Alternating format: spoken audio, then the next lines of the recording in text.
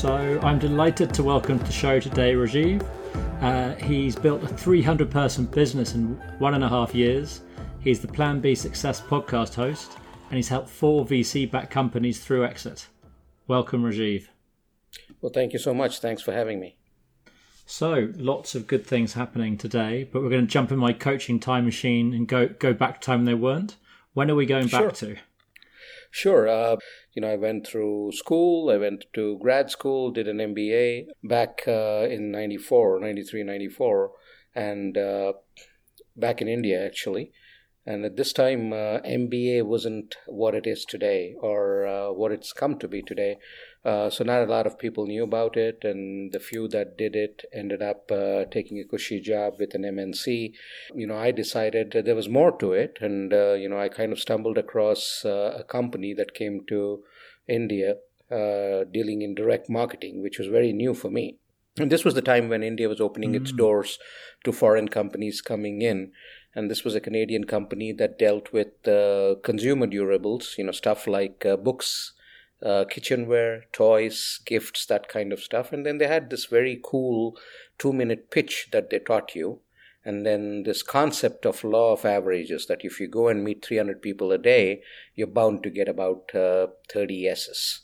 And that's what they taught you. And, I took some training with them, and then one thing led to another, and I started doing that. And I ended up doing that for about 1.5 years, which was very different from what all my other colleagues were doing, who were finding the next corporate job that they could. And I believe that really helped me. That stood me in good stead. It was very hard training, going door to door, lugging a bag 8 hours a day or sometimes more. It was very hard training. A lot of people would tell you don't need an MBA to do that. But to date, I believe that was the foundation of whatever else I've done in my life. And it's held me in good stead. And so so just set the scene then. So you've done the MBA, puts you at the very most employable people out there. All of your classmates are going on to work for sort of multinational corporations or sort of blue chip companies.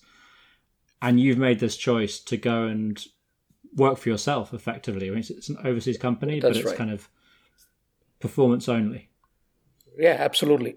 I remember my very first day in training, there was an American guy who actually trained me, and I just followed him. I just watched what he did throughout the day, and I think we ended up selling 12 pieces we were selling books that time, so 12 pieces. And then we came back, and the next day I was on my own. And I think about 2 hours in the day, I had some very rude kind of interactions where people, just slammed doors on my faces. And I just said, hey, this is not for me. And I came back. I remember that. And he sat me down, gave me a bottle of water, and he said, hey, it's your choice. You got to make a choice here. If you decide to keep being hard on these negatives and then letting them not affect you, then you will continue to do well. Otherwise, your history. And then that kind of struck a chord with me. Maybe I'm giving up too easily. And then I just followed what he said that day. I went back and I worked the entire day. I ended up selling a couple of pieces, not 30. But then it kind of gave me that stickiness to keep going, to keep doing it again and again. And so how did it feel when you were sitting back in his office? You'd made this choice, right? Which was painful, sort of financially and socially. I imagine at the time, and I'm done.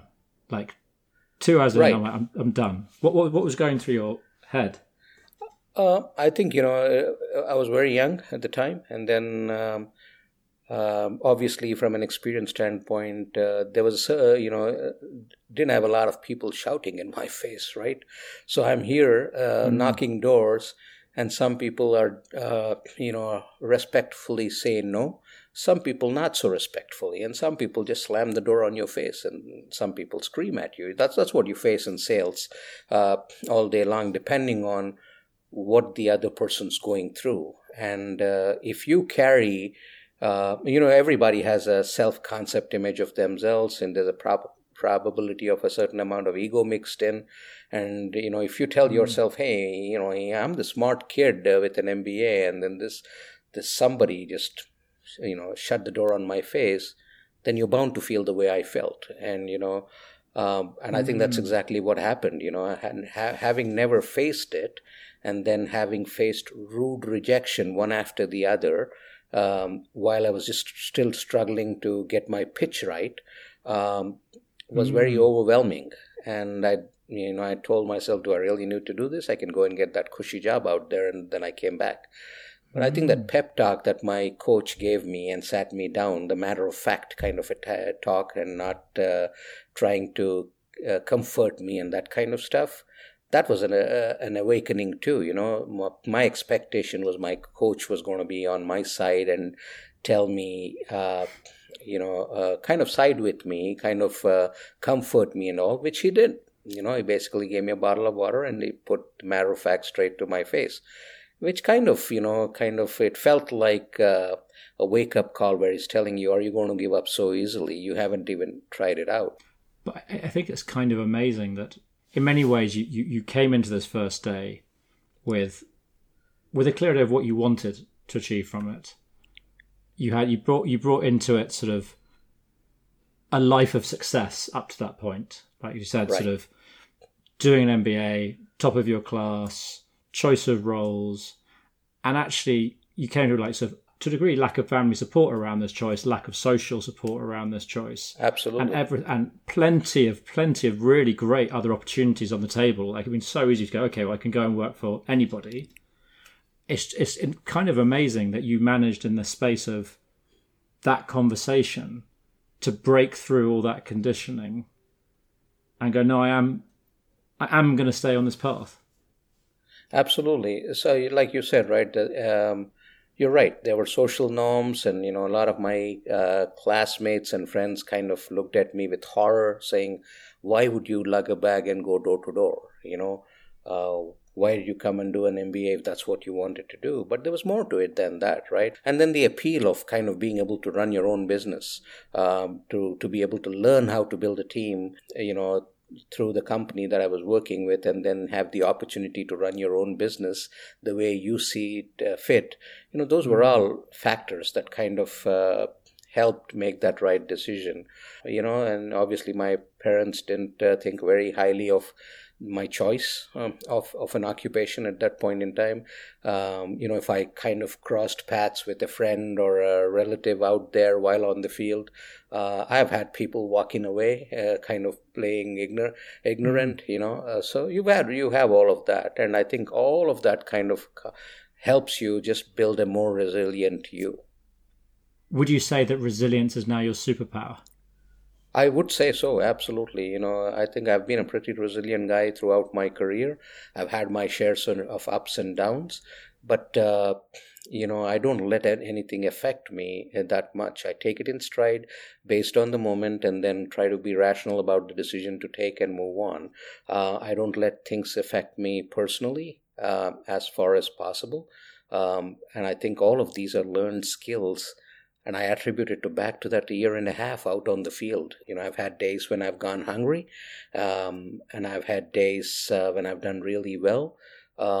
And a lot of those stories keep coming back to me, no matter where I am in my career. Like, let's say right now, like Inceptio is the company, Inceptio Ventures is the company that we have founded and we are running, and we are in the process of raising funds for one of the ventures under it. And I go through the same thing. I go through sending my pitch deck out. I go through talking to people. I go through, but not every pitch that we do, not every investor that we talk to is going to say yes, and just prepares me that much more. I just go through the pitches, take my learnings from it, and then try to improve the next one that I do. And hopefully fewer people slamming the door in your face with rude words. Oh yeah. Obviously, you get good at it, right? You're in control. Like when you do enough of this, then you know how to control and how to make sure that the doors don't get slammed in your face. Yeah. But it sounds very comparable in terms of sort of. Do you think you can break it down to, like, as your mentor at times said, do 300 pitches to get 30? Do you think it's even similar when it comes to getting investment? I believe so. There are a couple of things, right? So one is obviously you kind of the company or the product that you're out to launch. You do a lot of work on understanding why you believe it will be successful. Then you also play the devil's advocate in trying to say that what are the reservations that I could come across, and you got to be very pragmatic about it. And I think I learn a lot more from the questions that investors have, from the reasons that they look to find in order to say no, because that kind of helps me, get better and better at the solution that I put forward and the reasons I give them as to why they should invest. It just makes it that much more. Same thing like the 2-minute pitch that I told you out there, right? You get so good at it after a while that you just get it done in 2 minutes and you take a yes or a no and then you move on. You don't worry about whether it's a yes or a no. If it's a yes, great, you made a sale. If it's a no, thank you very much, and then you move on. Because that's something that comes up with founders time and time again, which is just that you are constantly punched in the face by events happening to you, and sometimes it's actually like over success can also kind of throw you as well. What you seem to be saying is just this kind of take the yes or the no and move on constantly. No matter, treat them both the same. Absolutely. And then to your point, founders face it all day. And I think founders actually have to be much more better prepared than they generally are, right? Think about it. You don't know how long your runway is going to last. You don't know where that next round of funding is going to come from. So you got to be as prepared as possible in order to make sure that you have the longest runway possible as you look to grow on the one side, keep your business stable, or balance your business and then bring in the investments on the other side. Goes back to the same thing on the days on the field. There were some days that I did phenomenally well. And those are the days where you put a little bit of money away for a rainy day. But at the same time, there were some days where I didn't do well at all. There were days when, I had to look under my mattress to find a couple of coins so I could go out and grab something for dinner. So same thing with the founder. We had a blog episode probably about a year ago now. It's actually talking about dealing with uncertainty. I think this is a message that comes up time and time again, which is... Absolutely. It's not what you do in the moment, it's what you've done to prepare for that moment. Absolutely. And then, like I say that, I always like to say that one thing's for certain, and that uncertainty, that's going to come. So, know for a fact that it's there and prepare your best. And that's the best you can do. And then everything flows with time, right? So you never know. You might be out there pitching your company out to several investors. And before I've had instances where, support comes from totally unwarranted areas. You would have thought that somebody just brushed you away and walked away, and then 6 months later or a year later they come looking for you. So that does tend to happen. So never burn your bridges. Make sure that you're doing the most sincere effort that you can put forth, and then keep going. So perhaps we just follow this journey of resilience through your career, because it feels like you've done some really cool stuff. So step one, building this 300-person business in a year and a half, straight out of grad school. It's pretty cool. And then you decided to go to the US. What happened then? I got married. So what happened was I was running my business. It was running very successfully. Then I got married, and my hours were crazy during the time that I ran and grew this business. So I would be, out there till about 12, 1-ish at night, and then 6 o'clock in the morning I would be back, running the business. And obviously my wife didn't like it, so I decided I would make her a part of it, which we did. And then for almost about a year or so, we worked on it together. But like I said, this was a time where technology was taking off in India, and it was very evident to me that the next the next big thing out there has to be related to technology. So having gone to school, having graduated before technology hit the schools in India, I started going out for some private classes, took my classes in learning C, C++ at the point in time, HTML, these kinds of things, very, very basic things at that point in time, and very quickly figured out that my interest was not in programming. I was not made out to be a programmer. But then the other aspects of technology, such as business analysis, project management, these things started attracting my attention. Then I was definitely attracted towards the business development aspect of it. I ended up working with a company just to gain exposure and opening up their exports division for Pan-Asia, Middle East. And then it became evident to me that I really needed to get some grounded education in the tech space, and which meant going back to school. And then I asked myself, what better way to do it than go to grad school all over again in the US. I'm curious. So after that sort of MBA 1, you decided to go very left field and go door to door at the time. I'm guessing you might have gone left field again after MBA 2. Is that fair? Yeah, so I sold the company, by the way, the one that I was running there, direct marketing. Once I made the decision to come to the US, and then I had to go through my exams, like I said, and then very, obviously, even one of my interview questions was, "Hey, you already have an MBA. Why do you want to go back and get an MBA?" That was a visa question that I was asked, and I told them, "Hey, the MBA that I have back in India is in marketing and finance, and this is a totally different specialization, and that's why I'm going there to get it." And so, what did you post MBA? What was your next move? Well, post MBA, I really didn't know where to start, but I knew I had to start with a job in the US. And this is the time that 9/11 happened. It was very clear. I kind of felt, okay, this is it. Nobody's going to start give jobs anymore. My experience from India, all the stuff that I did on the entrepreneurial side didn't matter didn't hold any water at all in the US. And I'm talking back in 2000, 2001, that kind of a time frame. Nobody cared about what you did outside of the US shores. So it became very evident to me that I had to take pretty much, get the lowest job that I can find.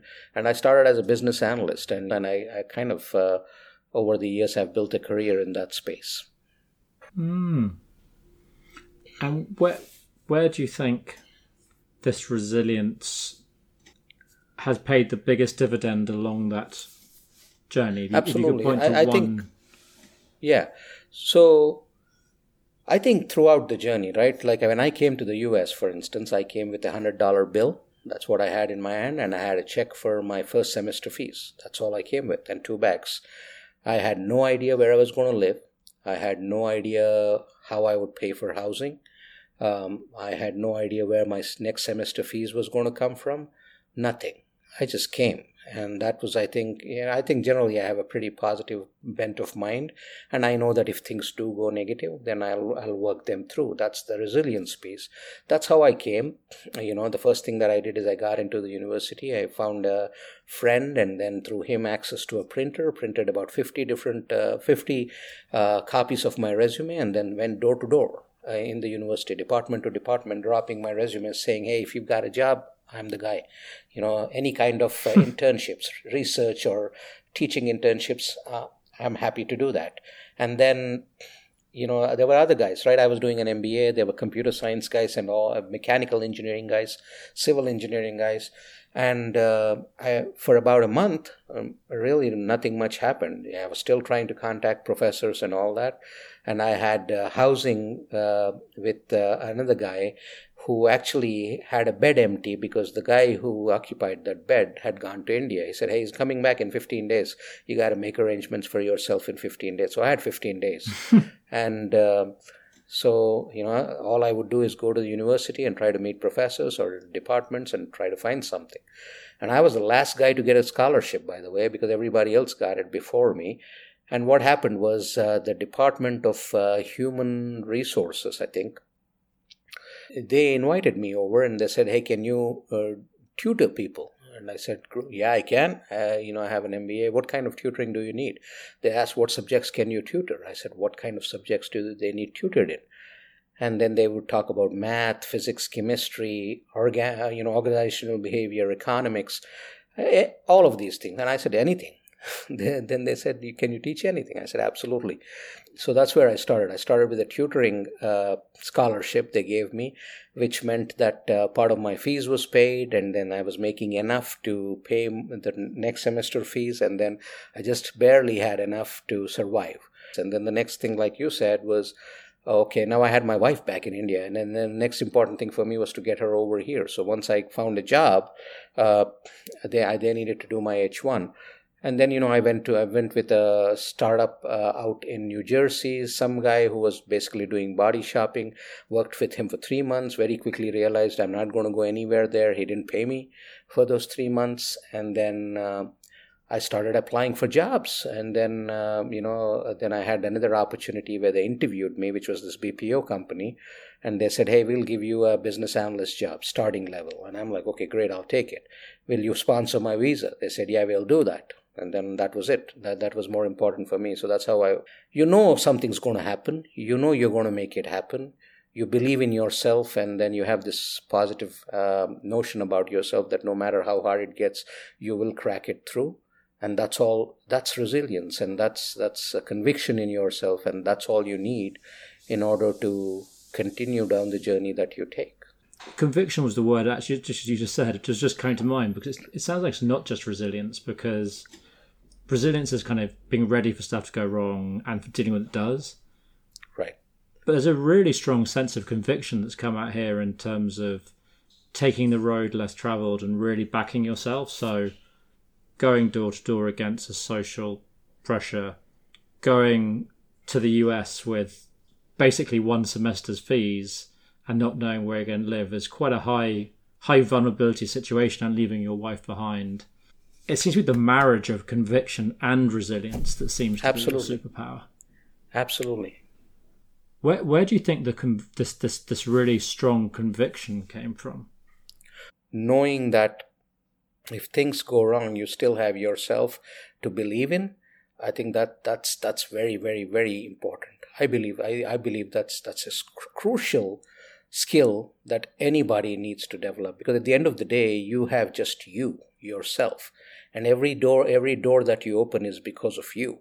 So, and that's where conviction, that's what is, I believe, is conviction, and having a high sense of that will see you through the most troubling of times. And if we highlight this day one of door to door as the moment of just where your resilience journey really kicked in, where would you identify day one of your conviction journey kicking in? Do you remember a shift, or do you think something's always been there with you? I think it's always been there. So, for instance, let's take a look at the journey that I took during my MBA. Right? I've kind of been a guy who didn't want to take money from my parents for my education, right? The same thing happened there. So, my MBA back in India, the first semester fee is what my parents sent me with. And by semester 2, I didn't want to take their money. I had to find something to do myself. And then while studying, and I was doing an MBA in the mornings, I was doing another master's degree in the evenings. And then between those times, I really wanted to find something where I could make money. And that's how and then when I heard about this company coming and doing that, I was pretty curious, because, that was never heard of in India. But to be self-dependent was something that was always there within me. And I think that's where the beginning of that conviction came from.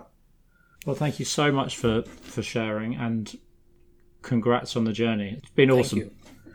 Absolutely. One other thing that comes to mind is, I've heard this a lot about myself, where a lot of people think I'm a very calm, tranquil guy, but with a strong presence. And I heard it yesterday too, and I was thinking about it. What do they mean by that? Now it kind of, when we talk about conviction and, resilience and kind of being positive, now it makes sense that, when you know that when odds are against you and you're ready to fight through the odds, and you know that on the other side of the odds is what you want, then why worry or why get anxious? than focus your energies on fighting the fight and getting there. I think that's what the calmness is about. Your story really resonates with what I believe in too. As you heard today, coaching opens up a whole range of insights and areas to explore. If you have a potential moment to revisit on the podcast, or just want to learn more about coaching, book in for a 30-minute chat with me at peer-effect.com.